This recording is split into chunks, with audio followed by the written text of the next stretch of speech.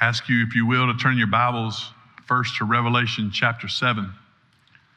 Revelation chapter 7. We're going to begin there for a little bit, and then we'll go to 2 Corinthians chapter 5.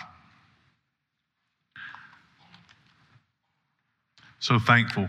What a powerful time of worship and testimony, seeing 4 baptisms. Just God's been good to us and his faithfulness and kindness here at Taylor's First. And we want to, of course, now dedicate even more so this time as we look to his word. So I ask you just to consider, as we think about it today, the passage that we're looking to, the theme of our series now, We the Church. And we discussed it last week on what it means to be a part of the church, what our church is to do with what God has given us and blessed us with. And so I constructed a little sentence as kind of the theme or the main idea through these 3 weeks, last week being week 1, today 2, and then next week we'll see the last week together, called We the Church. And the sentence goes like this: We the church exist to display the glory of God by being built upon and centered in the gospel of Jesus Christ and living generously in a world that is desperate for hope. I believe as we looked at that passage, this summarized the very reason that we are here, the very reason that we exist as a church and as a body. Last week, we saw how we, the church, exist to display the glory of God. And the statement was that is the sole reason we exist. Everything we do is to display God's glory. It is the number one and only reason we ultimately exist. Now, what we want to look at this week and following is, how do we display God's glory? As a church displays the glory of God, it must do so by being built upon the gospel and centered in the gospel. And what I mean by must here is it is by necessity. There is no way that we as the church of Jesus Christ can display the glory of God without the gospel of Jesus Christ. There's no way. And so what we speak of now as the gospel, we want to make sure we all understand. And so I recognize, as I've preached this now, it's my 3rd time, so that's why I'm just hitting the ground running. I hope y'all are ready for this, okay? Everybody okay? The gospel, we say here, has 4 parts to it, basically. God, man, Christ, response. Now, I've done this in the first 2 services, and they all did fine. But let's say it together, okay? Y'all ready? The gospel is God, man, Christ, response. It's a simple thing as that. There is a God who created everything, the God of the universe, who spoke it all out of nothing. And not only created all, he set up the standards and rules by which we are to live. And as the crowning jewel of all creation, he created man and woman in his image to rule and reign under him here. But instead of doing what God had called them to do and commanded to do, they rebelled against God's rule. They rebelled against his commandments. Sin entered into the world, and because of their rebellion, death. And now the wages of the sin, for all have sinned under Adam, all have sinned and fallen short of God's glory. The wages of that sin is death. But God sent his son to us, Christ Jesus, to save us and redeem us by taking our sin upon himself, the perfect spotless lamb in our place, putting to death on the cross, being raised again, conquering it, and giving eternal life to all of those who call on his name, which is the response. Anybody who responds to the truth of the gospel will be saved. And ultimately, that is what the gospel is. God, holy, man, sinful, Christ, the Savior, and anyone who calls on his name will find salvation. And what I'm saying is that the relationship between the church and the gospel is the same as the relationship between fish and water.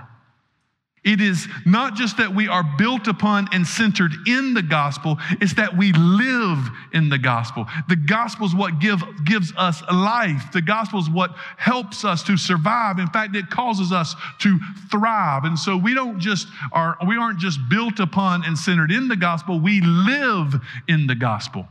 The gospel is not a bit of knowledge that we learn and then forget about or set aside. The gospel is a way of life. The gospel is how we wake up every morning, reminding ourselves every single morning that I'm a sinner and I don't deserve God's goodness and kindness, but God sent his son to die for me, and by his grace I have been saved, and I'm going to live in light of that.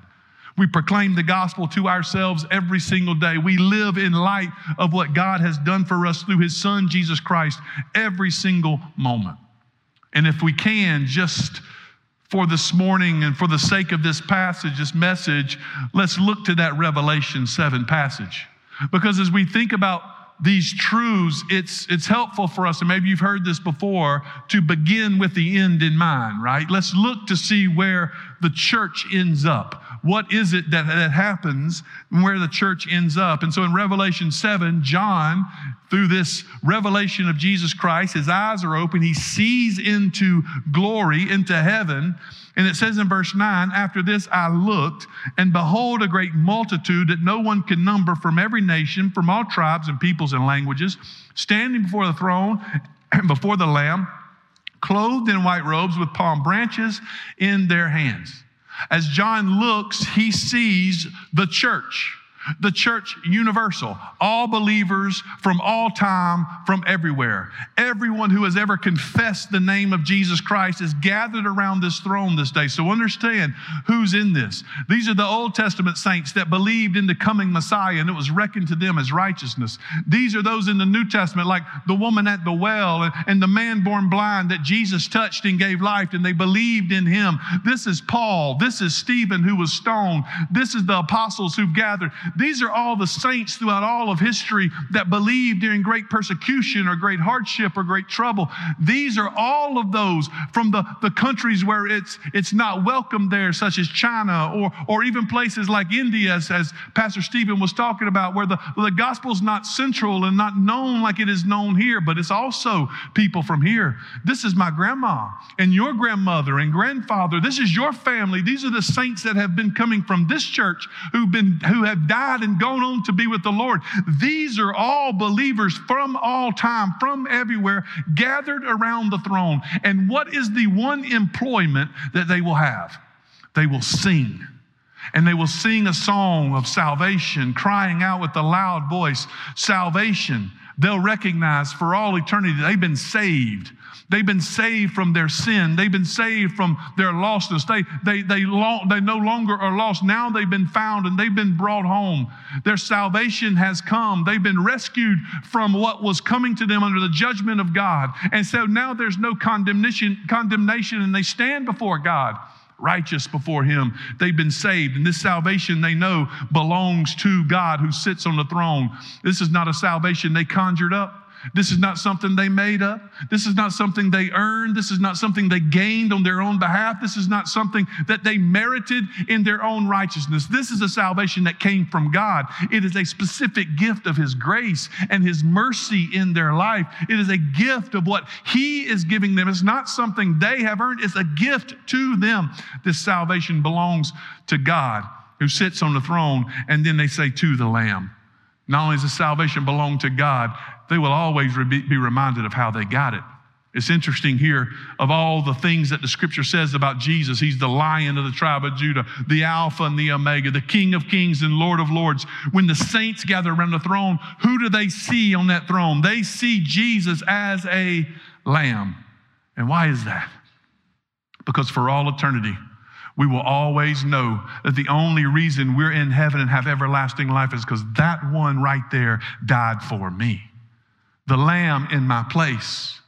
Salvation, not something I've earned, but a gift from God, belongs to us now through Jesus Christ our Lord, who died in our place as the Lamb slain for us. All of heaven is there. All the church is there. Everyone gathered singing this thing. And what I want to ask in this passage is, how do I get in that group, right? If I'm looking toward eternity and I'm recognizing the truth in Scripture, there really seems only two options: everlasting death or everlasting life, ultimately. And here, everlasting life is found gathered around the throne with the church. I want to be in that group, don't you? I want to be in the group that's gathered around the throne singing salvation belongs to our God and to the Lamb. I want to be right here. What John sees is a glimpse of what is coming, and that's where I want to be. Now, how do I get there? Through the gospel. Through the gospel. What gets us in Revelation 7, what gets us around the throne, is the good news of Jesus Christ. And so if you will, turn with me to 2 Corinthians chapter 5. If we want to be there and the gospel is what gets us there, then I want us to look at this passage together. 2 Corinthians chapter 5, verses 17 through chapter 6, verses 10. Paul writing here in a really incredible passage, one that's probably familiar to most of us. He says in verse 17, therefore, if anyone is in Christ, he is a new creation. The old has passed away, behold, the new has come. All this is from God, who through Christ reconciled us to himself and gave us the ministry of reconciliation. That is, in Christ, God was reconciling the world to himself, not counting their trespasses against them, and entrusting to us the message of reconciliation. Therefore, we are ambassadors for Christ, God making his appeal through us. We implore you on behalf of Christ, be reconciled to God. For our sake, he made him to be sin who knew no sin, so that in him we might become the righteousness of God. Working together with him, then we appeal to you not to receive the grace of God in vain. For he says, in a favorable time I listened to you, and in the day of salvation I have helped you. Behold, now is the favorable time. Behold, now is the day of salvation. We put no obstacle in anyone's way, so that no fault may be found with our ministry. But as servants of God, we commend ourselves in every way by great endurance in afflictions, hardships, calamities, beatings, imprisonments, riots, labors, sleepless nights, hunger, by purity, knowledge, patience, kindness, the Holy Spirit, genuine love, by truthful speech, and the power of God with the weapons of righteousness for the right hand and for the left, through honor and dishonor, through slander and praise. We are treated as impostors and yet are true, as unknown and yet well known, as dying and behold we live, as punished yet not killed, as sorrowful yet always rejoicing, as poor yet making many rich, as having nothing yet possessing everything. Let's pray together. Father, thank you for your word. Help us as your people to live our lives in light of the gospel. Father, thank you for the gospel. May it ring forth now so that every heart in this room, every eternal soul here believes and trusts in you. May all respond by turning to Christ Jesus as Savior and Lord. Father, thank you for your word and your kindness now. Mold us and shape us into the image of your Son. In Jesus we pray, amen. I know when we get to 2 Corinthians chapter 5, verse 17, there's a therefore at the beginning of that verse, which kind of means we just parachute into this passage. We just kind of pop in. You're wondering maybe what's there for. So just real quickly, let me explain that. There's two letters to the Corinthians. The first one, Paul is writing to them because there's some major issues in the life of their church.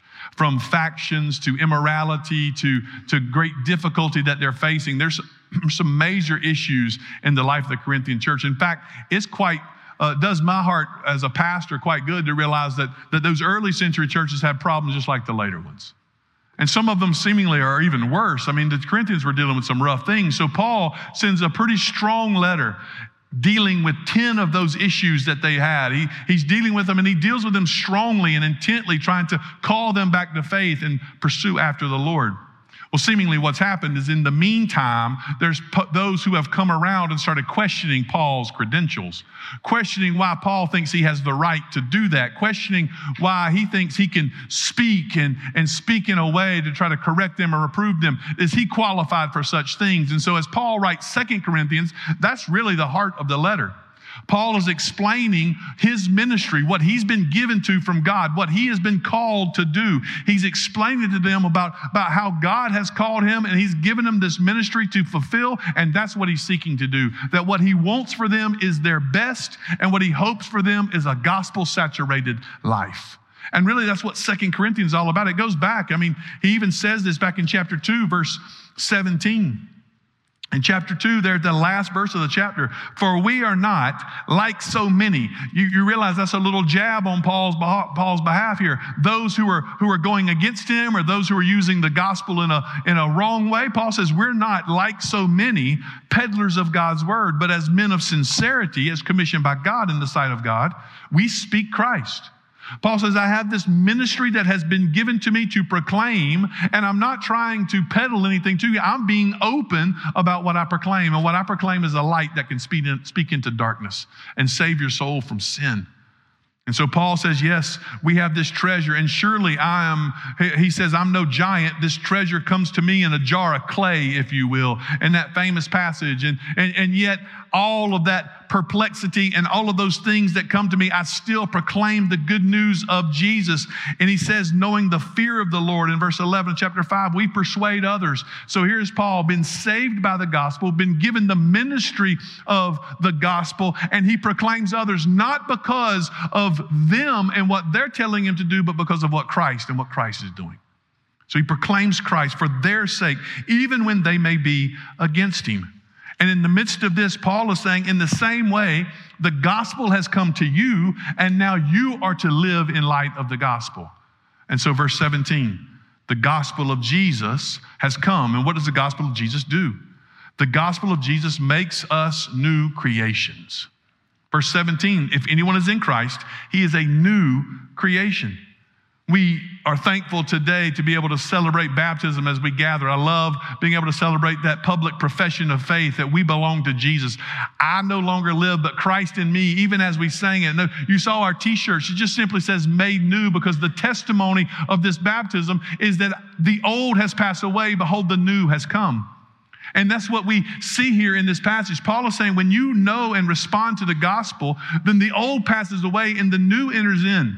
This is the doctrine that we call regeneration, the doctrine of the new birth. You remember that passage in John 3 when Nicodemus said, how can I enter into the kingdom? And Jesus says, you must be born again. The purpose or the visual of that is the fact that because of our sinfulness, we've been separated from God, but it's even deeper than that. Everything about us has been tainted by sin. Our heart is black from sin. Our mind is pursuing only selfish things and selfish motives.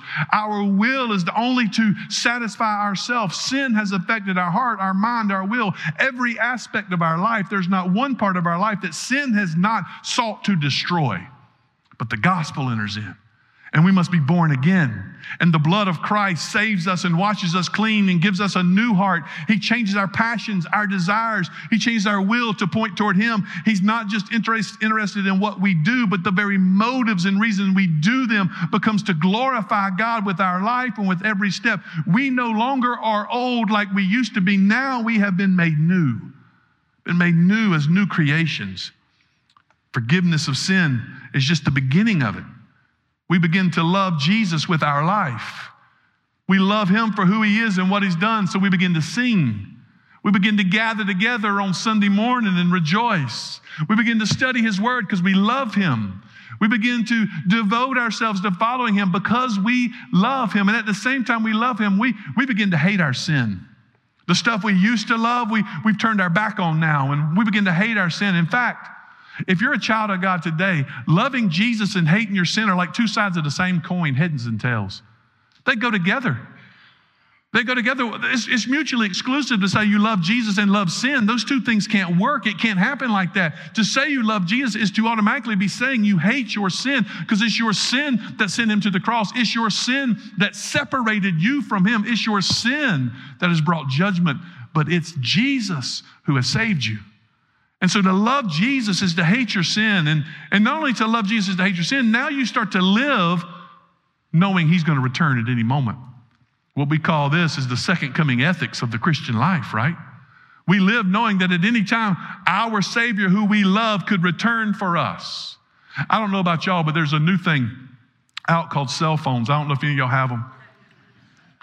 But there's apps all the time. There's stuff to do. Some of it's trash and got advertisements. You don't want that. But then there every once in a while there's a good one. Well, I'm going to tell myself in front of Allison right now, because I ain't scared. This Life 360 app's changed my life. No, I'm glad that I didn't have it when I was a kid, right? Okay, I'm glad about that. But now, Allison tells me to do something, and y'all know what I can do? Sit on the couch. You just sit on the couch and then you watch Life 360. When she gets about a mile away, you just pop up and start doing it. She thinks you've been doing it for an hour and a half. Works perfect. Sit there and rest, pop up, get it going. She comes in, she tells me to do something else, and I'm done. I don't even have to do it anymore. That's how we live when we know when somebody's returning, right? We just kind of wait to that last minute. Well, that's why God didn't tell us when He's coming back for us.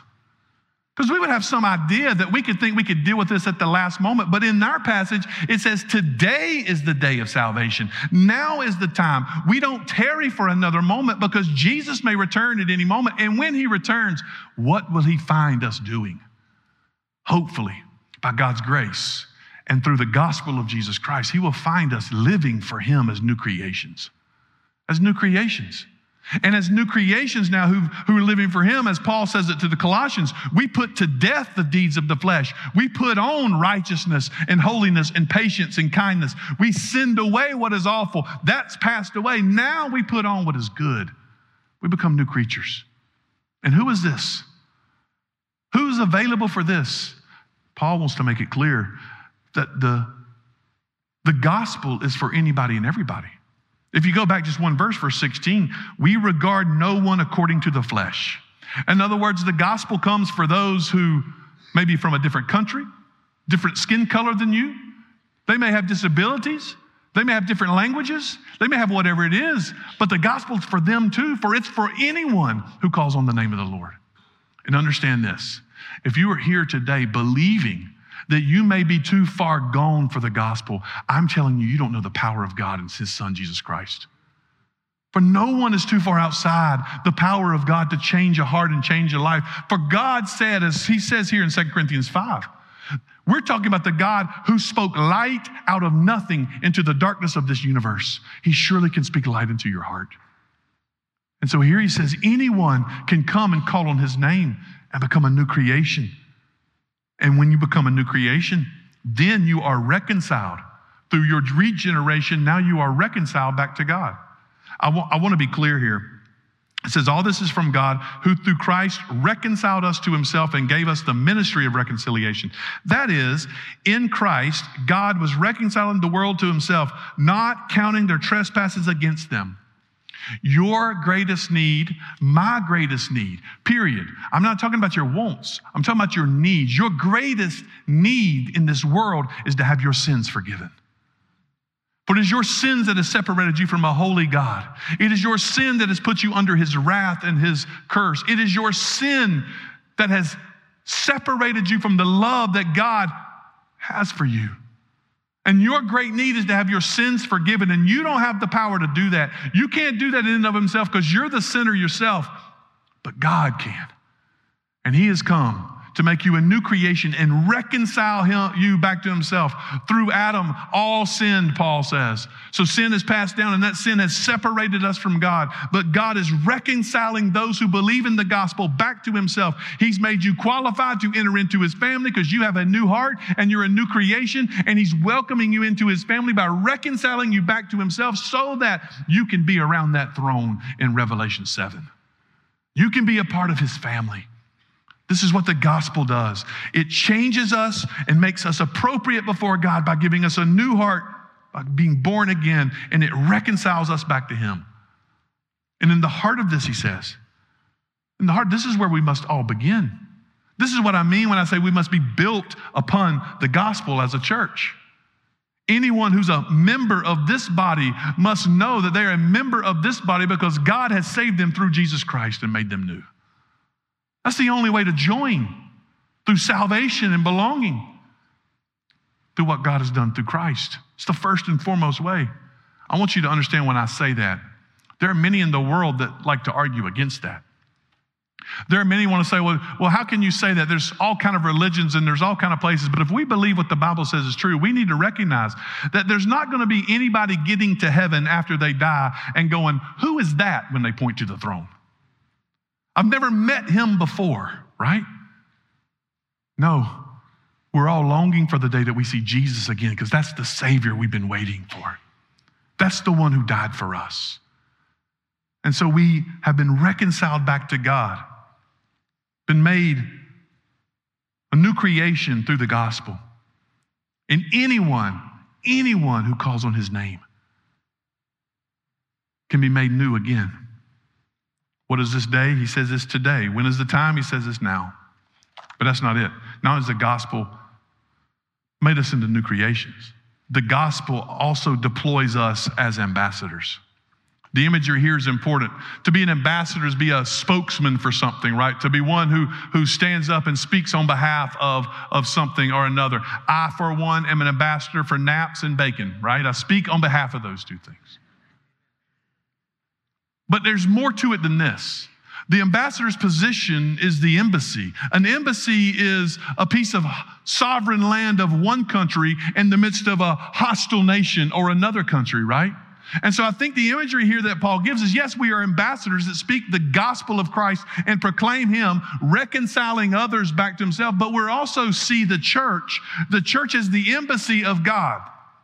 Here we exist as an embassy of the gospel in the midst of a hostile territory, of a world that does not like the gospel and does not know God and does not know his son, Jesus Christ, of a world that persecutes those who believe. We're an embassy in the midst of it. So as ambassadors, we gather here at the embassy to get our orders as to what we proclaim and what we preach. And that's what Paul is saying here. And how are we to live as ambassadors? How are we to live? First, you see in chapter 6, verse 3, we must endure hardships as ambassadors for Christ. He says, as we put no obstacle in anyone's way so that no fault may be found in our ministry, but as servants of God, we commend ourselves in every way by great endurance in afflictions, hardships, calamities, beatings, imprisonments, riots, labors, sleepless nights, hunger. You see, if you're going to be a good ambassador, you need to recognize that to proclaim the kingdom of God in a hostile place is going to require endurance and perseverance. You're going to face difficulty. You're going to have problems. And though some of these do not maybe compute with us because it's not necessarily our context, I can promise you that there are places in this world where afflictions, hardships, imprisonments, beatings, and riots are happening even now for those who believe and preach and proclaim the gospel.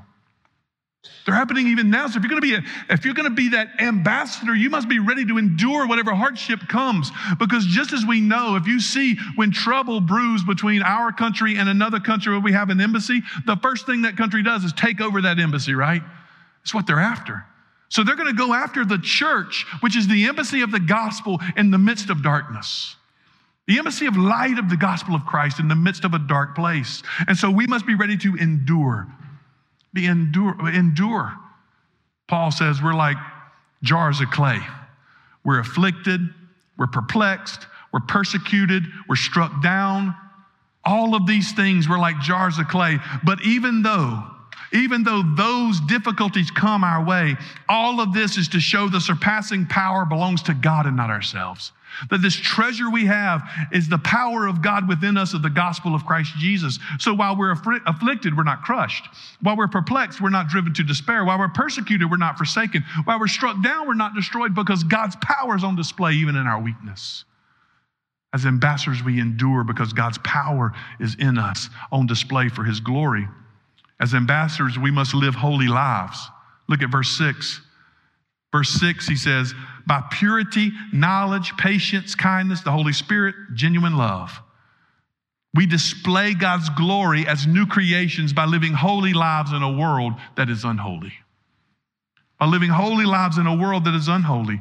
Here, Paul comes to it again, just as Jesus did, returning to this theme again because it's important. It's not just that we do the right thing, it's that our motive and our intention should be to glorify God and display his glory in our life.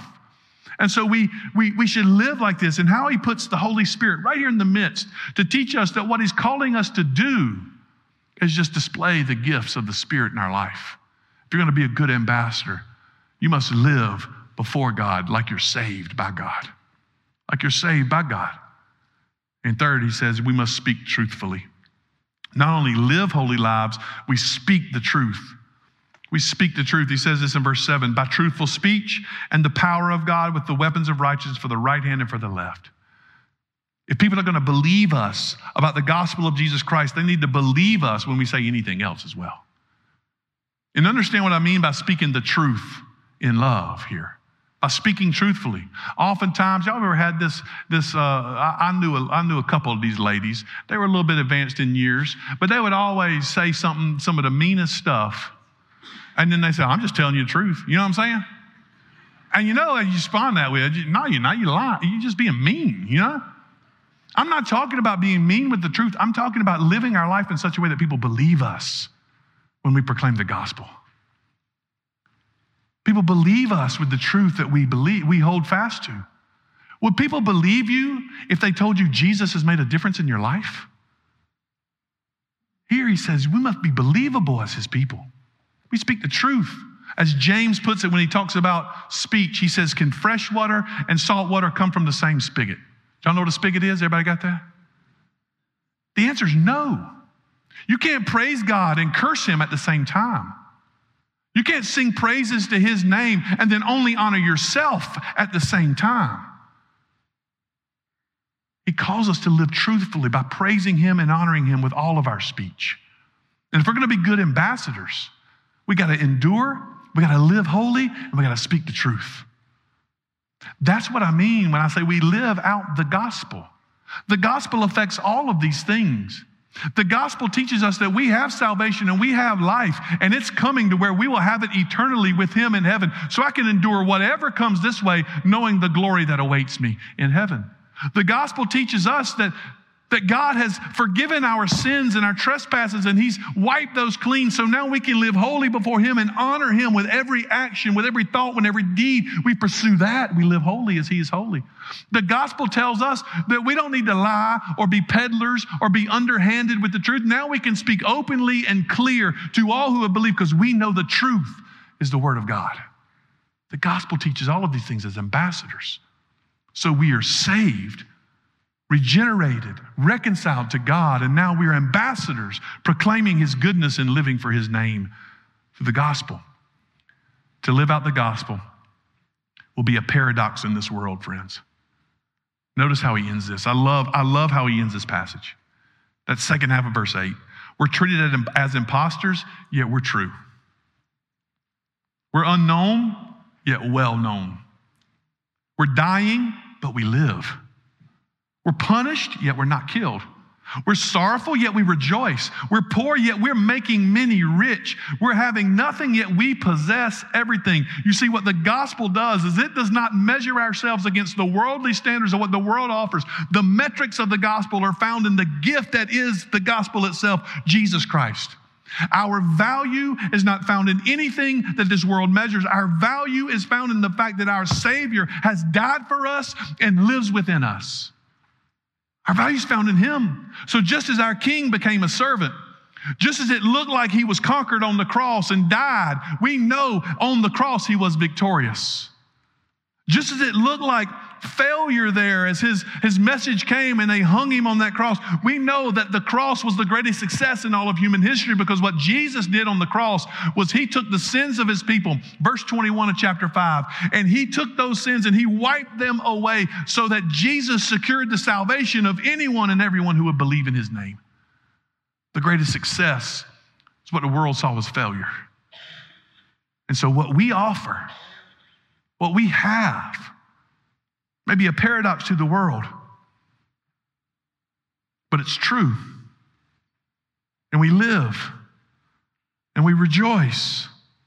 And though it may look like we're poor, we are rich because we have a Savior in Christ Jesus. The church is built upon this truth. The church is centered in this truth. Taylor's First Baptist, as a local body of believers in this town, in this community, is an embassy of the gospel of Jesus Christ. It's an embassy of God's truth and his light. That we as his ambassadors gather together, rejoice and sing from our King, proclaim his name, hear his word, and we go out and live for him as ambassadors. The baseline for this is that you believe and trust in Jesus with your life. You believe the gospel, that he died for you, that he rose again, and he can give you everlasting life.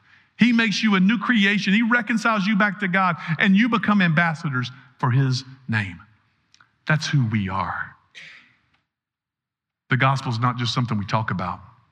It's where we live. It's where we breathe. It's where we find our joy, our hope, our heart. The gospel is life to us. And our desire is to proclaim that gospel everywhere. As good ambassadors, I would encourage you, church, to endure with patience, to live holy, and to speak the truth to all you see. As you have been reconciled, you've been given the ministry of reconciliation. Let me encourage you to thank God for the position he has placed you in to be an ambassador for his name and to live it. If you're here today and you don't know him, there's a truth about God. His gospel is free. It wasn't cheap. It cost his son his life, and he's the lamb that was slain forever. We'll know it, but it's free to us. And anyone who calls on his name shall be saved. And maybe today that's you. For so long you've taken it for granted. Maybe like some of these who were baptized. For so long you thought you had done something for your own benefit and your own help. But now you realize Christ is everything. You want to give him your life. Maybe that's today. Let's pray together. Father, help us today, every single eternal soul in this room, to believe and trust in Jesus Christ as Savior and Lord. Salvation is from you. So unless you move, God, no one moves. Unless you work, God, we still sit here. But God, I pray, Father, that you would work now. A wonderful Savior we proclaim. A glorious Christ we exalt. One who can change every heart and every life. And may everyone in this room know you, love you, and follow you. May the gospel be their life as we live as ambassadors for your name. If you're here today and you need to respond positively to the gospel and trust in Jesus, I'll be here to receive you. Others are waiting to receive you. If you want to join our church and be a part of this embassy for the gospel in Taylor's First Baptist, we would love to have you. I'll be standing here in front as I sing along with you this morning. Let's stand together.